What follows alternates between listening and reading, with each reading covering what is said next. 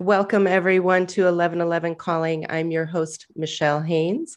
And today I'm super excited to have the velvet voice of stillness with us, David G. David G has taught millions of people around the world to heal their hearts, plant powerful intentions, and manifest their dream lives. His grasp on time tested solutions combined with real world practical applications have helped people at every stage of life circumstances find balance, heal deep wounds, and transform into their best versions. Welcome, David G. It's an honor to be here. Thank you, Michelle.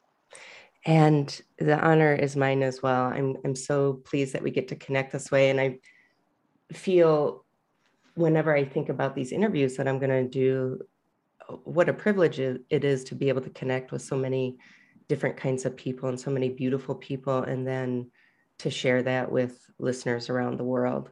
It truly is just a joy that I've newly stumbled upon. So, um, I'm in the process of reading your book, Sacred Powers, The Five Secrets to Awakening Transformation.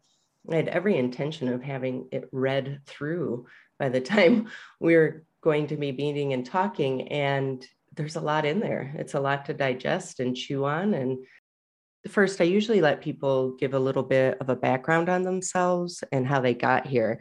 And that is something that was in the introduction to that book, which my jaw was down the whole time I was reading it.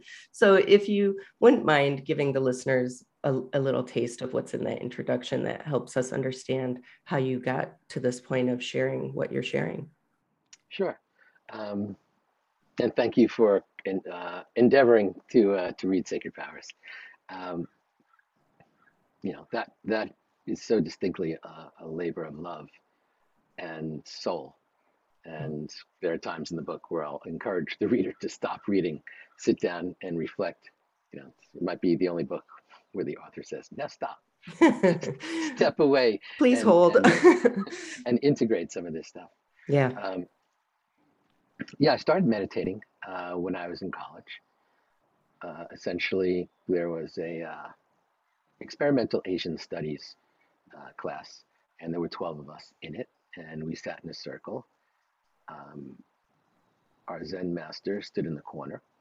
We were instructed when we meditated to raise our hands anytime we had a thought pop into our heads. And in his hand, he carried an 18-inch bamboo stick known as a keisaku. And when we raised our hands, he would come over and hit us on the back. So I only lasted in that school of meditation a little while. Um, I figured I loved all the benefits of meditation, but I didn't want to get hit when I had a thought. And so I left that, got into candle gazing, then got into mindfulness and vipassana and mantra and tantra and even chocolate tasting meditations, which I think are very important. And um, as the years went on and as I got more deeply involved in the corporate world, I started passing on my meditation. And, you know, suddenly something that was so important just got replaced uh, by my commitment to my job and to everything that was going on. And as meditation started to slip away from me, I realized balance was also slipping away from me. Um, it was it was a pretty fascinating moment when I suddenly realized, oh, I'm not meditating anymore. I had traded in my early morning practice for an early morning train ride to the World Trade Center. I traded in my evening practice for a glass of scotch, which most people do in that rather than meditate. And like that, meditation was gone, and balance was also gone from my life. And I was feeling pretty empty. Um, in the wake of 9/11, I was walking past a row of cardboard boxes that people were living in. And as I walked past this one particular box, a hand reached out, grabbed my pant leg, pulled me in, and this face peered up at me with these blue crystalline eyes and said, "What's going to be on your tombstone?" Which is a fairly reflective moment. And in the book, I refer to that as a butterfly moment, where Mm-hmm. suddenly everything stops. And suddenly, perhaps you're in a conversation with God in that moment, or the divine, or whatever. But it's definitely not two humans just having a chat. And it seemed like it was hours that the traffic stopped, the people stopped, the noise stopped. It was just the two of us. And it was probably just a couple of minutes, actually. Um, but when he asked me this question, what's going to be on your tombstone? Suddenly, I don't know, but it was like lightning bolts surged through me. And I started breathing very, very quickly. My heart was palpitating. I staggered away, sat down on some steps of an apartment building about 50 feet away.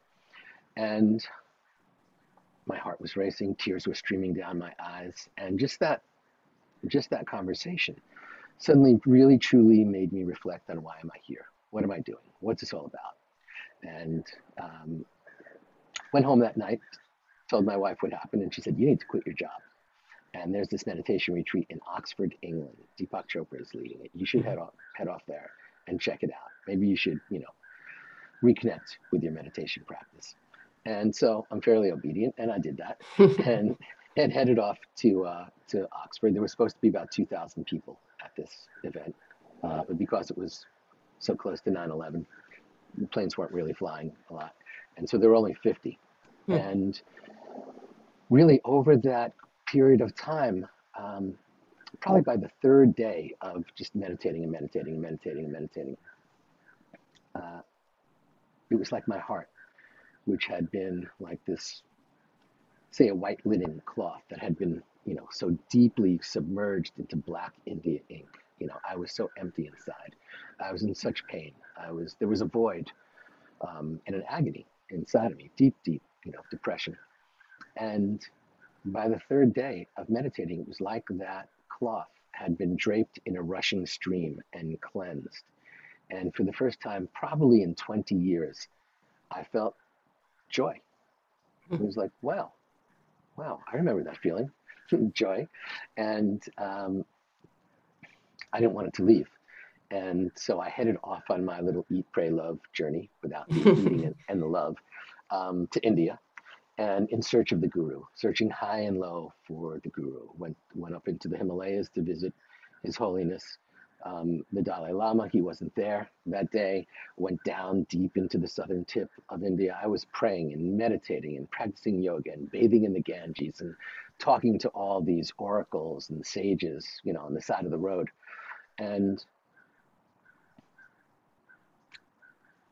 I did not find the guru. I was just searching for these deep answers. And then I'm probably at about 5.5 months, I'm laying in a hammock in a cashew forest in Kerala, reading the Bhagavad Gita. As I read chapter 2, verse 48, where, for those of you who don't know what the Bhagavad Gita is, it's ancient text in Sanskrit. And it's really the first conversations with God. It's the great warrior Arjuna is on the battlefield. He's supposed to lead his soldiers into this big battle, but as he gazes across the battlefield, he sees friends and relatives and teachers and those he played with and grew up with, and he can't warrior. He can't do the thing that he's the best at in the world. And he's just sobbing. He's sitting on his chariot and sobbing, and this guy rides up on a chariot and says, "What's going on?" And he says, "Oh my God, you wouldn't believe it. I'm so conflicted. I am at such a crossroads. I don't know what to do." And the guy in the chariot says, "Well, I've got 5,000 soldiers. If you want, I can be your charioteer, and those 5,000 soldiers will go over to the other side. Or you can take my soldiers, and I'll go over to the other side." And Arjuna says, "I don't need more soldiers. I need answers. So I'll take you, charioteer, and the soldiers can go to the other side." And the charioteer says, "Good call, dude, because I'm God." And now the conversation, it's 18 chapters, this magnificent conversation of Arjuna talking to God about purpose and meaning and dharma and duty and life and death and love and why are we here. And suddenly, chapter 2, verse 48, when, Arjuna says, "How am I supposed to walk through the world?" And God replies, "Yogastha kuru karmani." Yogastha, establish yourself in the present moment. Kuru karmani, and then perform action. And it hit me like a lightning bolt. And it was like, oh, I get it. I get it now. I get it now. That's how I want to live my life. Getting still, getting reflective, having some self-inquiry, and then being my best version. And so I raced back home um, to to New York and just meditated. That's all I did. I meditated every day, every night. Um, meditated for like 7, 8 hours a day. And after a few months, my friends were worried about me. And so they had an intervention. And they were like, dude, all you do is sit around and meditate. And I was like, I know. I love that. Isn't it amazing? It's so great. And they're like, nah, not really. Remember, establish yourself in the present moment and then perform action. That's like Yeah. supposed to be the thing that's so important to you. So it's time for you to perform some action. Why don't you learn to teach other people how to meditate? It's like, not really interested in that. And they said, well, if you really want to learn something, learn to teach it. And I said, that makes sense to me. Hmm. And so I didn't know about this, but a friend of mine said, your friend Deepak, he's got a center in California. And why don't you continue your meditation training and get certified to teach meditation? And so, again, I'm a fairly obedient friend and listener. So I did. I headed off to California to this workshop that was going to help certify me as a teacher. And at that workshop, Deepak and his partner, Dr. David Simon, it was a love connection, and they offered me the job to be the COO of the Chopra Center. I hadn't been working for like a year and a half. I'd just been sitting Wow. around meditating. And so um, then I became the lead educator once I got certified and once I started teaching people on a daily basis. And then I Hmm. became the dean of Chopra Center University. And I apprenticed under them for about 10 years. Wow. And that just gave me such exposure to, first of all, so many amazing beings, but also to finding out all the issues that meditation can help solve, and all the practices and all the nuances and all the techniques. It sparked something inside of me. I didn't want to teach. I never thought I would ever share it with anyone. But here I was finding something inside of me like, this stuff is so cool. I have to share it with as many Hmm. people as possible. And so in 2012, I wrote Secrets of Meditation and left the Chopra Center, headed off on my own so I could teach in schools and hospitals and prisons and pretty much share these teachings with anyone out there. And then I created my own meditation academy. And Yeah. so for the last 9 years, that's what I've been doing, traveling in the world, teaching people how to connect to the stillness and silence that rests within. And I teach them that they don't have to blow up their lives and head off to India in search of the guru. Suddenly, what I found in India was the guru rests inside. Hmm. In fact, the answers to every single question that we could ever ask ourselves actually rests inside. And if we can just quiet down the fluctuations of our mind, if we can just like slow the swirl that's like spinning outside of us and inside of us, we can hear the whispers in our heart. We can hear the Hmm. whispers of the divine, and we can get divine guidance in how we move forward. So that's sort of like what's brought me to this. Since then, I've written a few more books. Sacred Powers was my most recent one. I've recorded, I don't know, 1,300 guided meditations. And that's what I do. I'm on a mission um, to share with people how to connect to that stillness and silence that rests within. Well, I have to say, I personally am very grateful that you have chosen to do this. I don't know when it was, but I think the first time I did meditation that I can remember was a Deepak Chopra 21 days of gratitude. And my sister sent it to me or something. And I thought, I can do this. And it was like 50, I think they were each like 15 minutes. And I probably didn't do them all, missed some days here and there. But I remember thinking, at the end of whenever that was, and maybe I did 20 days or maybe I did 10, I don't remember now. I'm guessing I didn't do them all because consistency is an issue sometimes. But I remember thinking I would do them in the morning and I felt more grounded through the day. And I'm smart enough and intuitive enough to recognize those things were related. And so every time one of those free meditation things would come up, I'd sign up and I'd do it. And that was about it. And I'd pick it up and set it down and pick it up and set it down. And I think it might have been before COVID that I stumbled across Insight Timer through the recommendation of a friend. And then once COVID started, I hate that that's a marker in my life, but once COVID started, I thought, yeah, I got to do this more often and more seriously and kind of dedicate more time and attention to it because I need that groundedness. And in there, I did different, morning challenges and this and that. And I explored all these different people and types of meditation. And there was a woman named Juelia Orlick. And I kind of really liked her style and her voice, and it was easy to go with. And when I looked on her website, she mentioned she got her teacher training through you. So I go back to Insight Timer and I look up your name, and lo and behold, I had several of yours in my favorites already. And so then I kind of started delving in, and there's something about your presentation, your voice, or the information that you offer, kind of some of the tools that you incorporate and how you explain a little bit about what they are and how to utilize them, or different mantras, really resonated for me. And so I still do some by other people, but I've really delved in. I've done your 40 days. I've done the Shakti course. I've done the second meditation of the day. And I kind of dabble in all of those. And I have your book now, and I probably sound like some crazy, obsessed stalker, but what you're offering and how you're offering fits for me.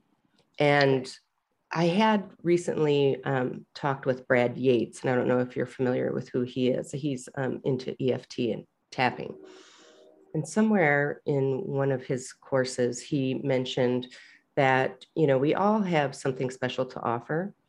And it doesn't matter if there's already 50,000 people doing what you want to do, because the way in which you're going to do it and the voice that you have to offer can only be heard by certain people. So there's people out there longing for what you have to say or to offer, but they can only hear it from you. So it doesn't matter if there's, 20, 50,000 people doing meditation or, nutrition counseling or art or whatever it is that we each of our gifts are.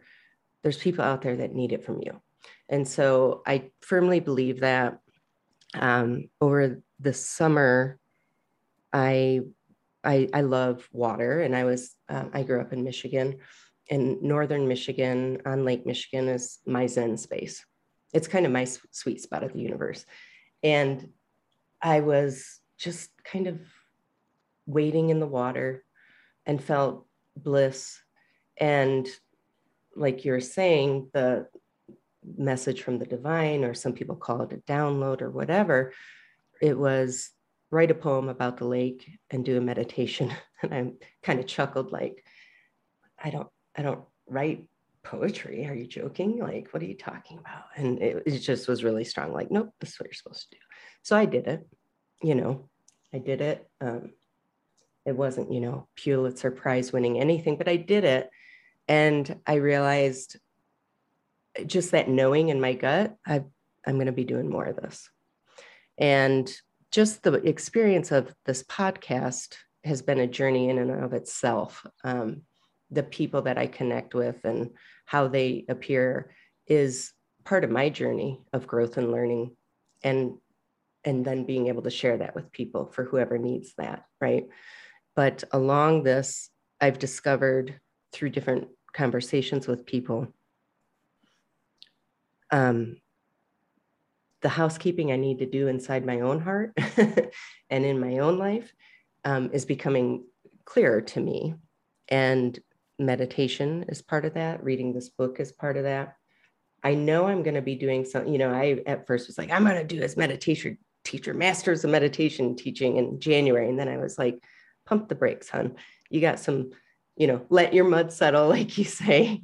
There's some other stuff that needs to happen first, but I can see down the road, I'm moving in this direction. I'm really excited about it. And for what purpose, I don't know yet.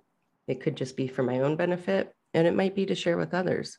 probably will be, because I think that's the good stuff, of life, is that sharing. So again, I'm grateful that you're doing what you are doing, because it's definitely affecting my life in a positive way. And so, Nice. Reading The Sacred Powers right now, you talk about those butterfly moments. For me, that was one in the lake, and Yeah. we have those various times if we are open to hearing them. And I think I'm starting to recognize when those come through more and more. And even if they don't make sense, kind of pay attention to it. And that's kind of a big point of this podcast, is 1111 calling. 1111, I don't know if you're familiar, angel numbers, ones represent manifesting and personal growth and change. And then the calling is that calling from the universe. So to kind of be open and listen and pay attention, because when those come through, they have meaning, even if they don't seem to make sense to us in that moment. Like for you, I'm not going to teach, but whoop, down the road, here you go. There you are. I want to kind of discuss the divine principle of one. This is obviously, we're not going to go through the whole book here, but that's really that divine principle of one. And this came up recently in a podcast episode with a gentleman named Mark Gober, who was talking about consciousness and what it is, and is it part of the brain or separate from, and it's separate. And he talks about the divine principle of one. And I think that's an important thing right now in the current climate of the world. And what I find like I get it in my head, can feel it a lot of the times in my heart, but other times it's really challenging for me, because how do you keep that in perspective and keep an awareness of current events, and what your beliefs are within that? And I mean, there's just so much divisiveness around so many topics right now. So how to stay grounded in that divine principle of one, and that understanding that we're all interconnected, and that what you're seeing is a reflection of yourself in some way, when you're like, oh, heck no, what's happening with that political group, or that, current event or whatever, is absolutely not what I want. And it absolutely is not what I believe in. So how do you reckon with that? These are great, deep questions.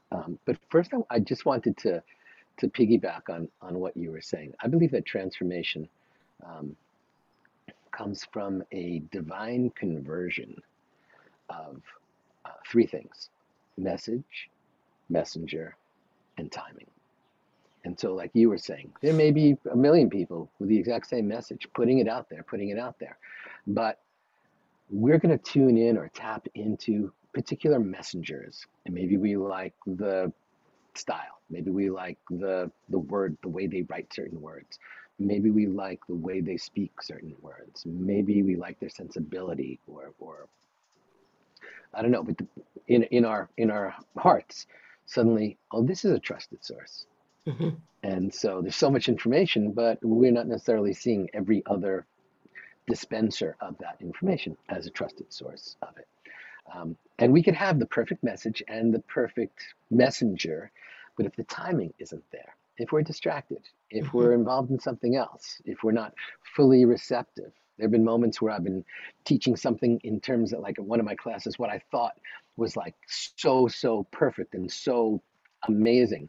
Um, and a person will just, like, pick up their phone and suddenly go like, oh, my niece just had her baby. And in that moment, the message just went right by. That Mm-hmm. moment was there. You know, she was fully present for it, but then, life happens. And so think of that just on like a moment to moment basis, but that's happening in our world as well. And that's why if we can, you know, connect to a message and connect to a messenger, and then the timing is right, and that messenger could be a petty tyrant in your life. It doesn't have to Mm-hmm. be, some sage.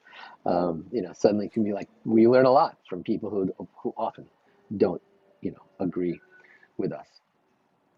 Um, I'm okay hanging out with people who don't agree with me. I'm okay with people who are totally against my political beliefs, my culture beliefs, my societal beliefs, as long as they're rooting for me to succeed, it's when we suddenly start to say, well, like, well, that person believes this, and I hope they die.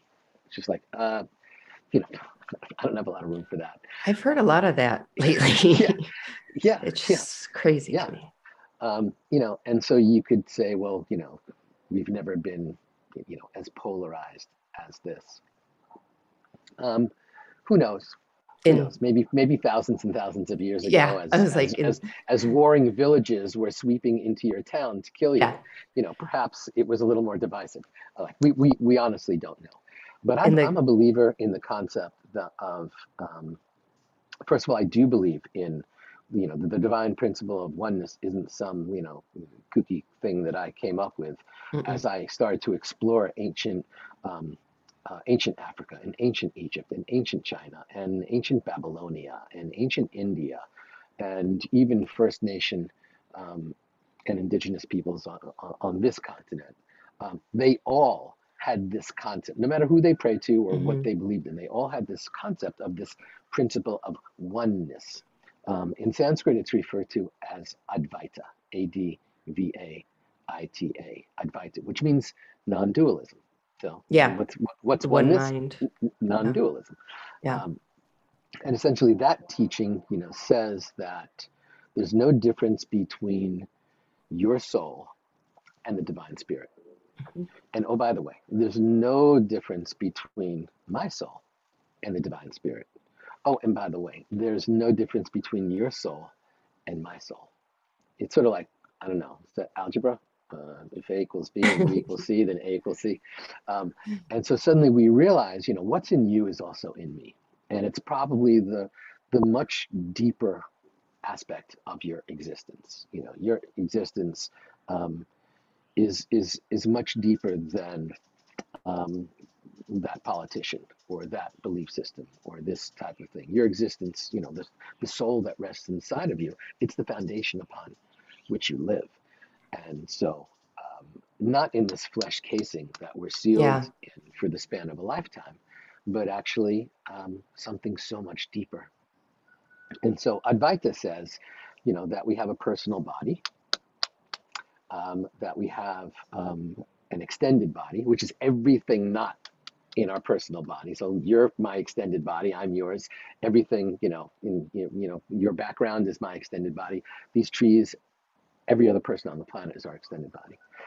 And we have an energetic body, prana, that's flowing through us.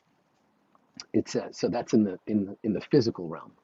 In the subtle or psychological realm, it says that we have a mind, and the mind is just the receiver of all the impressions, every sensation that we experience, every thought that comes into us. hmm The mind just receives those. And then that moves to the intellect, and the intellect is sort of like the yum yuck machine, which is like that feels good, that doesn't, that's comfortable, that's not. I like it, I don't like it, and we're doing that, thousands of times probably per second. This air feels good. I don't like that color. My knee itches. Like all those yum yuck, yum yuck, yum yuck, yum yuck. So the intellect sort of like parses all of that down. And then what comes out of that is the ego, our sense of self. It's all hmm the stuff we claimed, like, I like all that stuff. And all the stuff we're like, no, I don't like that. And so that's in the subtle or psychological realm. And then according to Advaita, these teachings of non-dualism, in addition to the physical realm and the subtle realm, there's the causal realm. And the causal realm contains our soul. And, that's our connection to the divine. It contains our collective soul, all the stuff that you and I believe in, even though it was never taught in school and we didn't even grow up next to each other. But just like, what's that? What's in the collective? Rooting for the underdog, understanding the love of a mother for a child. Even though I've never been a mother, I understand the love of a mother and a child because I was on the receiving end, of that as well. So there're just certain things that collectively we all believe in, even though they were never taught, they're embedded at some soul level. And then the third component of the causal realm is spirit, which flows through every aspect of existence. And so these ancient teachings say, guess what? Your physical body, all that flesh casing, your extended body, energy, it's all an illusion. It's all an illusion. These are just things that separate you from understanding that you are pure, unbounded spirit. Even in the subtle or psychological realm, your mind, your intellect, your ego, yeah, that helps you move around, as you're here for the span of a lifetime. But all illusionary.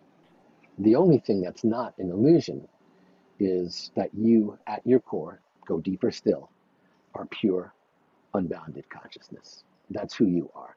Now, if we go back to like Patanjali 2,000 years ago, the guy who wrote the Yoga Sutras, and pretty much codified all things yoga, um, his deepest understanding, he puts it right out there. You are pure, unbounded consciousness.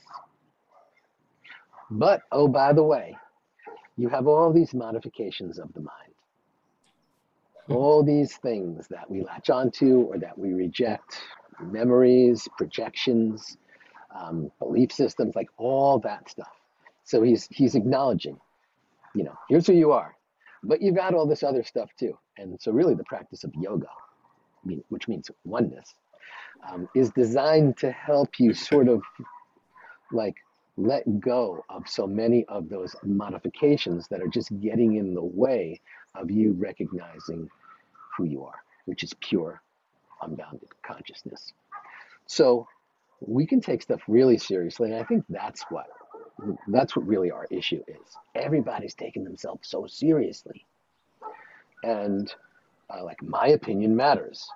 My opinion matters more than your opinion matters, and you're wrong and I'm right, and these ancient teachings would say all that stuff is just illusion. So you can get aggressive about it, or you can be passive about it, um, but ultimately, at least recognize that you are pure spirit.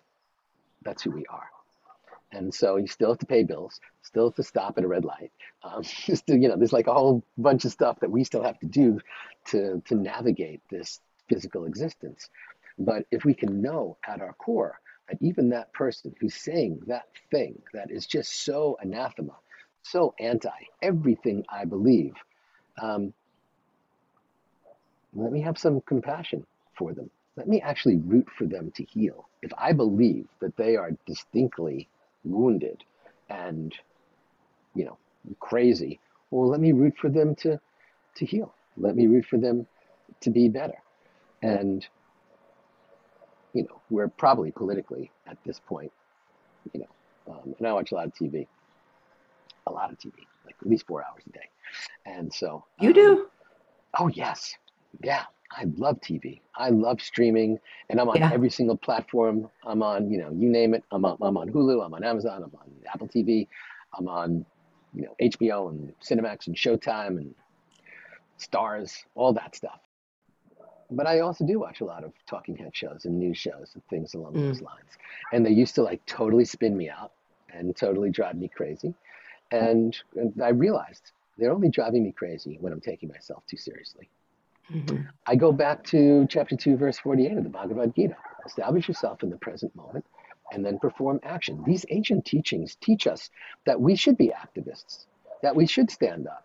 But that doesn't mean we have to scream at the top of our lungs and, and try to overshout somebody else.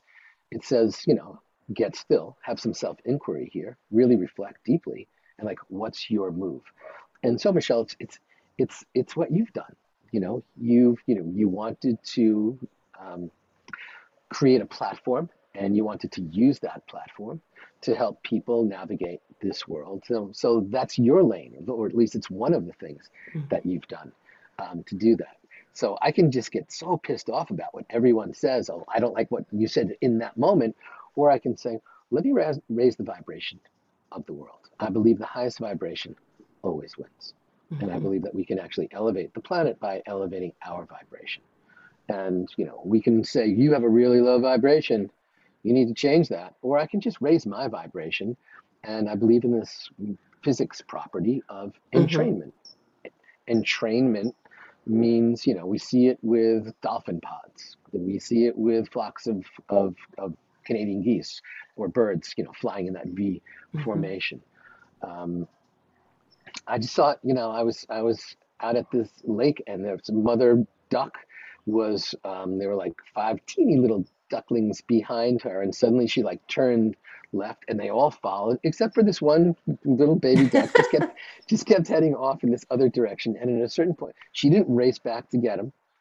At a certain point, she trusts in the power of entrainment and ultimately that duck was suddenly like what whoa and then headed back up. And so if we can stay in the thing that we believe long enough and keep raising the vibration of that Hmm. thing, then people will come along. There's no, if we think about like the Twitter arguments and the all the arguments on social media, and it's so polarized.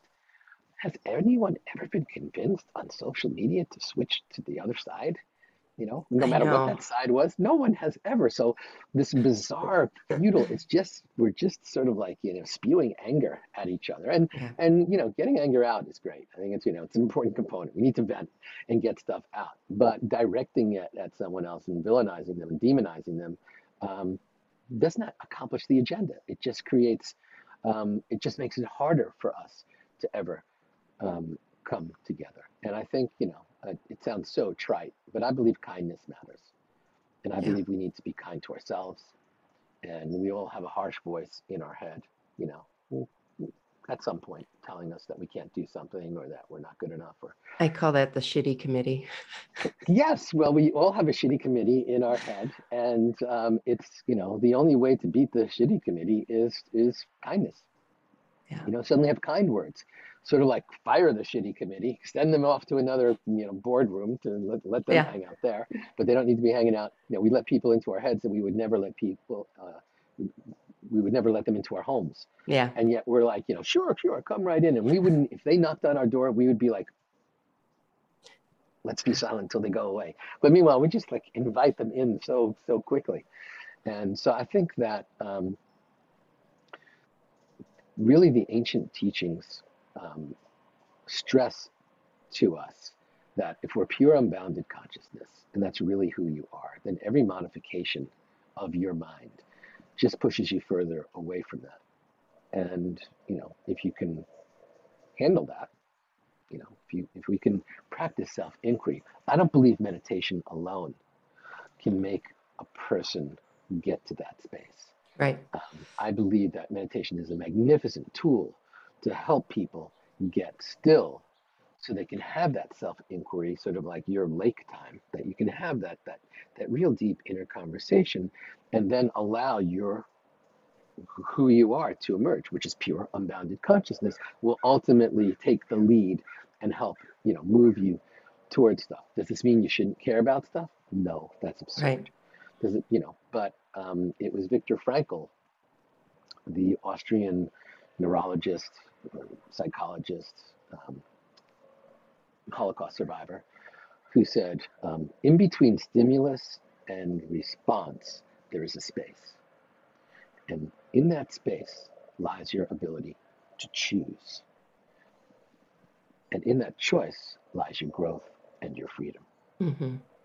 And that's it. So if we can get still and then have self-inquiry practices, like what's my agenda? What am I trying to accomplish? Will yelling at this person actually move my agenda forward? Or will it just spin me up with, toxic hormones and chemicals?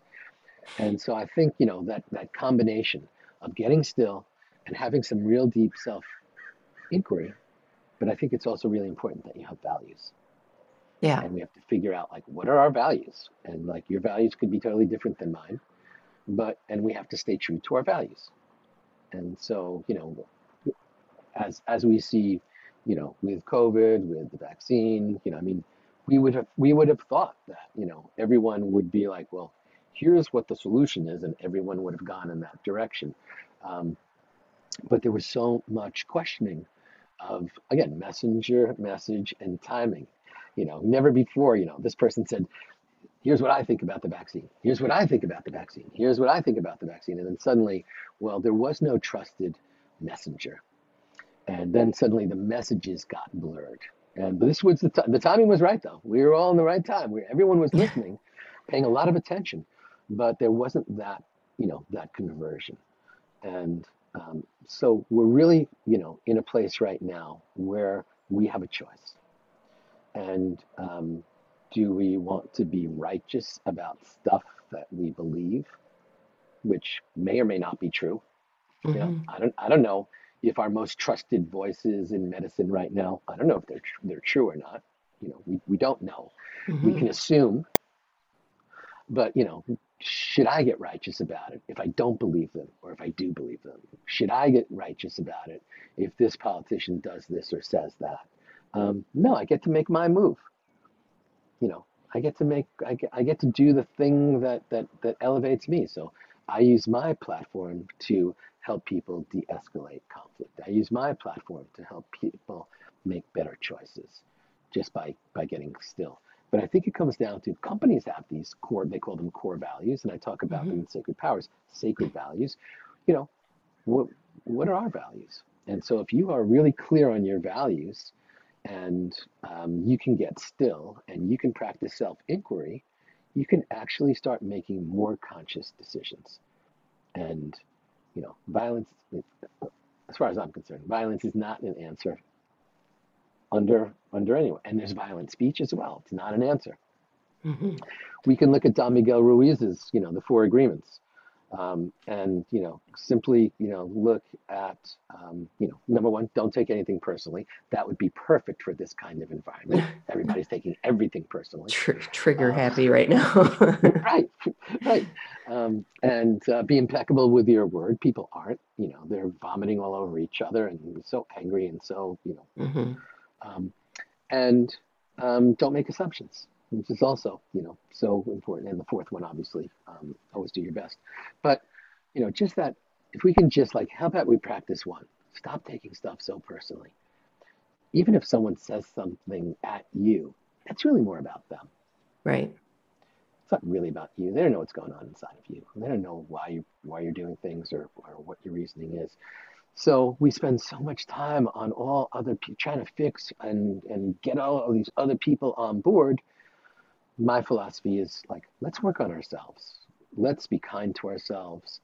Let's spend as much time as we can in self inquiry, really understanding who we are and what we're about and what really matters in our life. Use meditation as a tool to help us get still and so that we can hear the whispers of the gods or the whispers of the divine.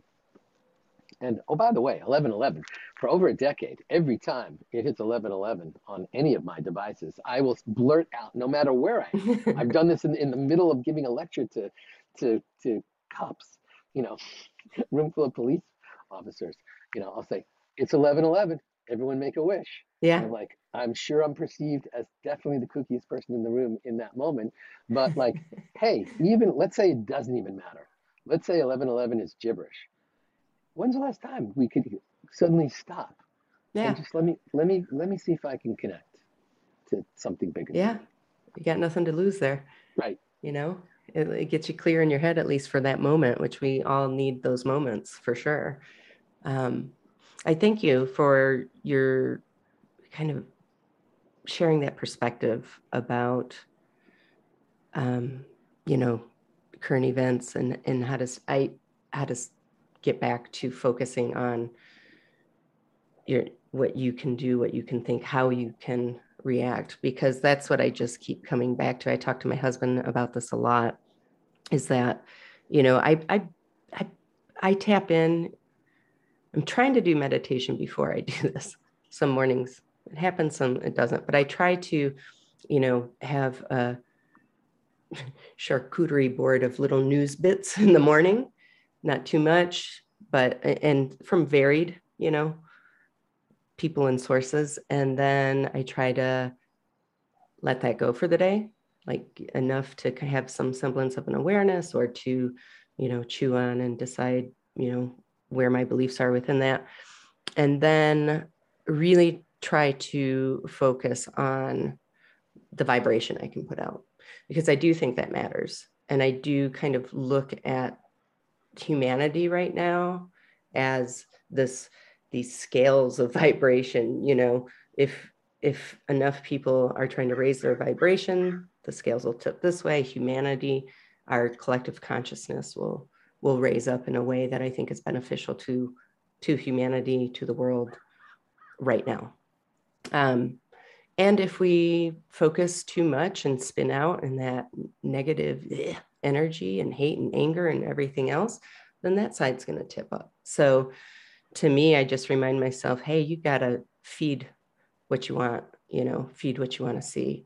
So that's, that balancing act between being aware, not putting too much energy towards it in a negative, icky way, and then really trying to focus on your vibration, your healing, or I'm talking to myself, my own healing, my own callings, just working on my own stuff, because trusting that that's going to move me in the right direction, and that's going to have that ripple effect vibrationally that I want to see in the world. So that's kind of where I'm at right now with stuff. And If I and could, that's, if I could make a recommendation to you, you may. um, technique that I've been teaching for almost 20 years is RPM, rise, P, meditate.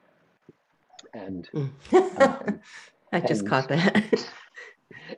and for those who can't do that, then I recommend meditation. And meditation, for people who use like an alarm to wake up, just tap the snooze button. There's probably 200 million people in the United States who tap the snooze button. When it, and science has just proved, over the last decade, that 10 minutes of meditation will actually be more restorative than squeezing, attempting to squeeze in those 10 minutes of sleep. Yeah, I never go And back to sleep. and so I suggest, tap your snooze, slide your tush up to your headboard. Don't even think about leaving the bed. Pull your blankie up. If there's anyone or any beings sleeping next to you, they'll probably just stay there and they won't wake up. And then keep your eyes closed the whole time and then meditate. And then when you get out of bed, you have 10 minutes of stillness and silence inside of you. That's now the platform for receiving whatever news tidbits are out there. Right. There was a time when we could actually open up the news and it would actually be news. And really what we have now is opinion. And Yeah. certainly online opinion is specifically designed to provoke and stir you up.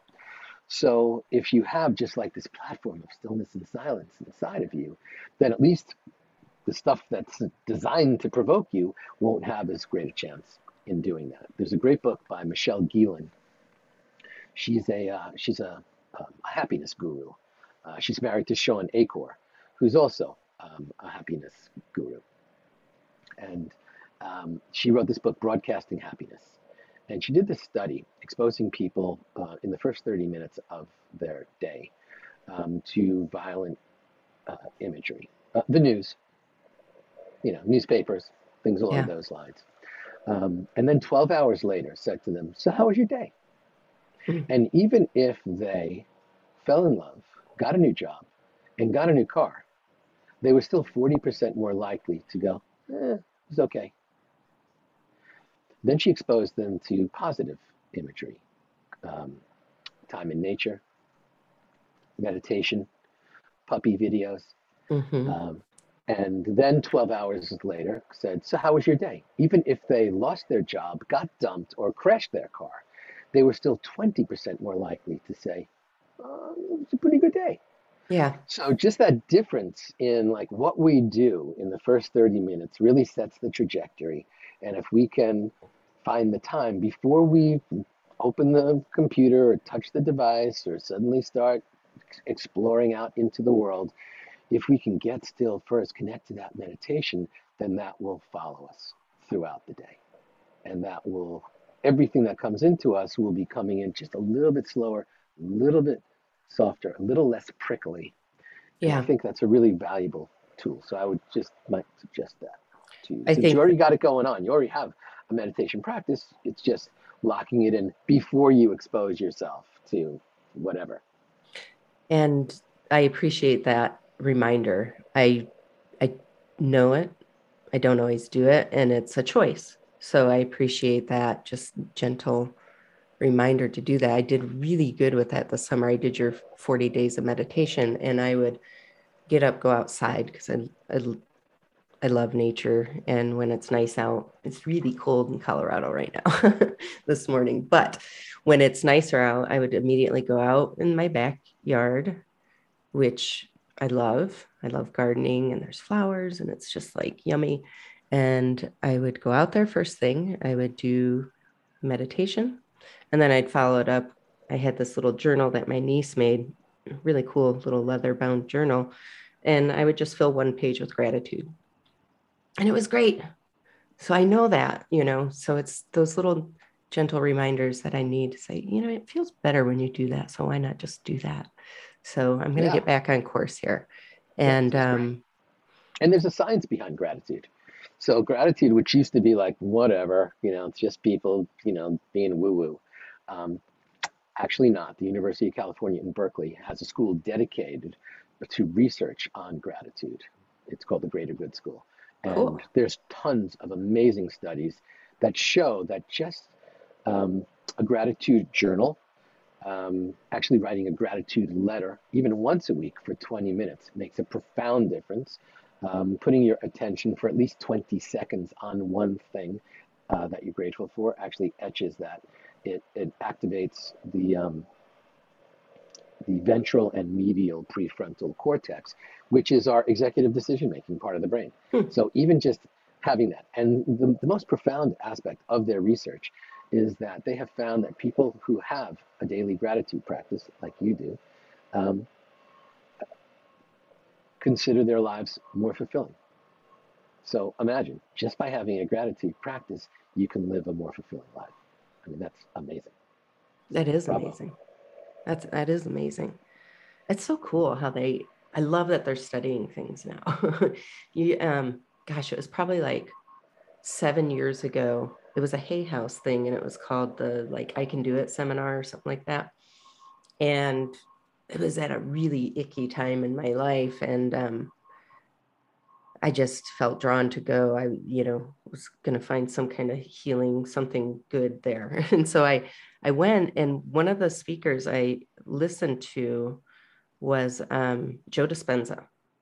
And I I was a biology and sports medicine major. I love that kind of thing. Didn't want to do it for a living though.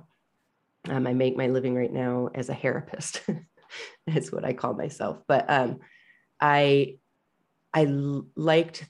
He was the first person for me that I saw and recognized that was studying meditation through a scientific lens. And I thought that was so cool. So I love that that's more and more common now, and it's not considered Yeah. like kooky, and they're actually paying attention to it. I think that's great. And so I think that's really cool that Berkeley has a whole section dedicated to that, a whole Yeah. program. That's really cool. Um, well, gosh, is there anything else you want to share right now? So, like, what's going on for you? Where do you? Because we always are growing and learning. And so, where are you at? Like, what's causing you to grow and explore and continue to be inspired? I've been I've started to have in-person events, so that's been interesting. Um, and, because had pretty much been traveling the world in person for a bunch of years, and then suddenly stopped. And so, yeah, I just had my first in-person events. Did a week-long meditation retreat where we meditated for about 6 hours a day. So that was pretty cool. Um, did my first weekend event, and did my first in-person um, meditation teacher training um, in residence week in a year and a half. So that was, pretty cool. And um, it's just become really important to me to teach people to meditate. So, Mm-hmm. really the majority of my attention is on my Masters of Wisdom and Meditation teacher training, really getting more people out there to teach other people. I mean, that's the Yeah. leverage, and they tell two friends and they tell two friends.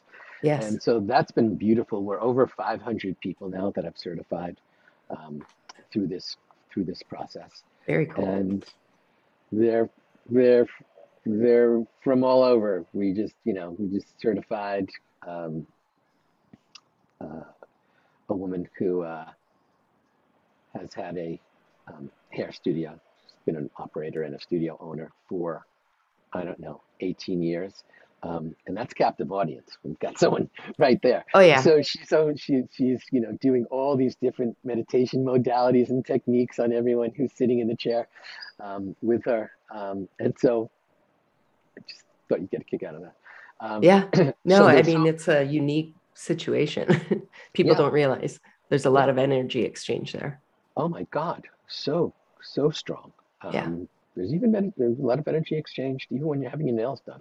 That's Yeah, like an for intense. sure. It's a very intense and intimate kind of experience as well. So that's where my attention is really helping people level up their meditation practice um, because I was once a crisis meditator. And we all have been crisis meditators at times, where we don't really have a daily practice, but in the moment we're like suddenly find our zen. Um, Just breathe. Just breathe. right. And I think if we have a proactive practice, it takes a lot of that away. There are fewer crises and Mhm. there are fewer issues. So yeah, that's the thing that I'm just wild about. And I've been recording a lot of new guided meditations on different situations. So, Cool. so that's been really fulfilling for me. And other than that, just hanging out with my dog and Ah, peaches.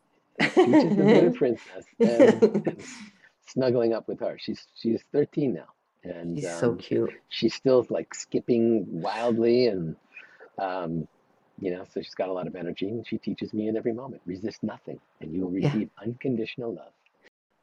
Eventually I think I'm going to get into some meditation teacher training.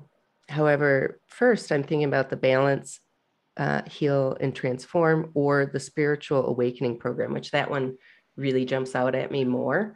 It seems like one is a lighter version of the other. Is that kind Yes, of spiritual awakening is that week long where we yeah. are like every modality, and that's really what I learned.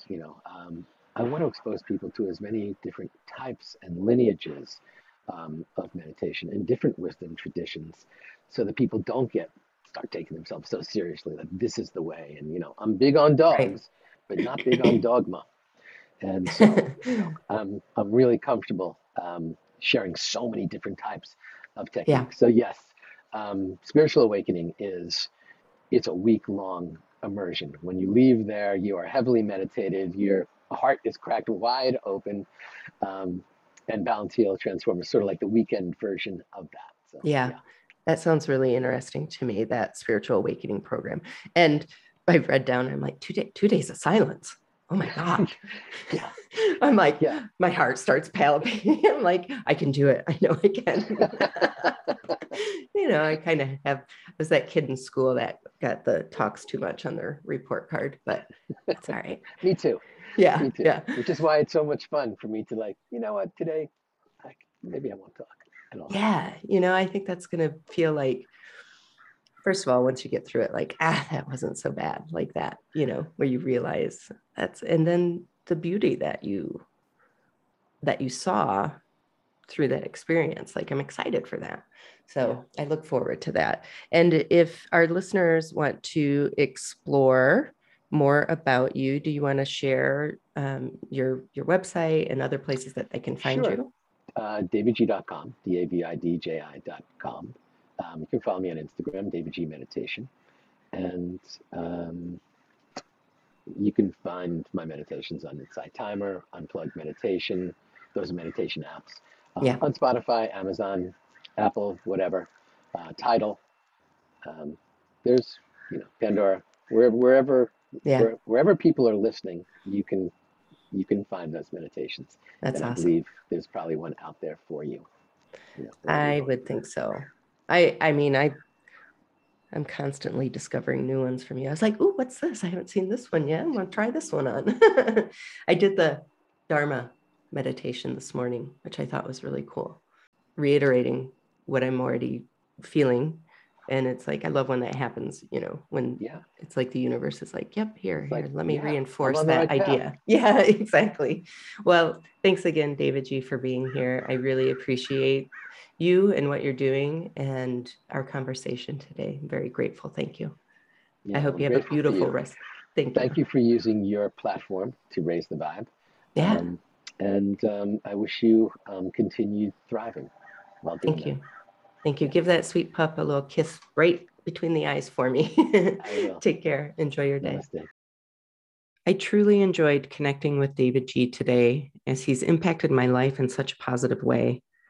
I hope you found something from our conversation that inspires you too, whether that is starting a meditation practice, starting your day from a place of stillness and silence so as to navigate each day from a calmer space.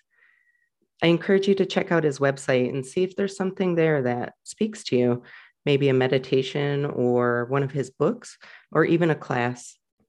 If you like what you heard here today, please follow me on your favorite podcast platform or share on social media. You can also check out my website, michellehaynes.net. I have all my episodes there that you can listen to whenever you'd like. And for the month of December 2021, if this is when you're listening, I am running a rate and review contest.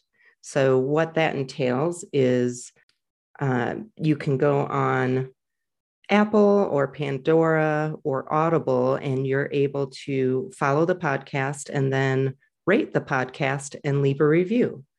If you do that, then just take a screenshot and email it to me at michelle@michellehaynes.net. If you are listening on a different platform and they don't allow you to rate and review, you can just share an episode on your social media, take a screenshot and email me that screenshot at michelle@michellehaynes.net. And then at the end of December 2021, I'll hold a drawing, and the prize is a gift that was donated from one of my past podcast guests.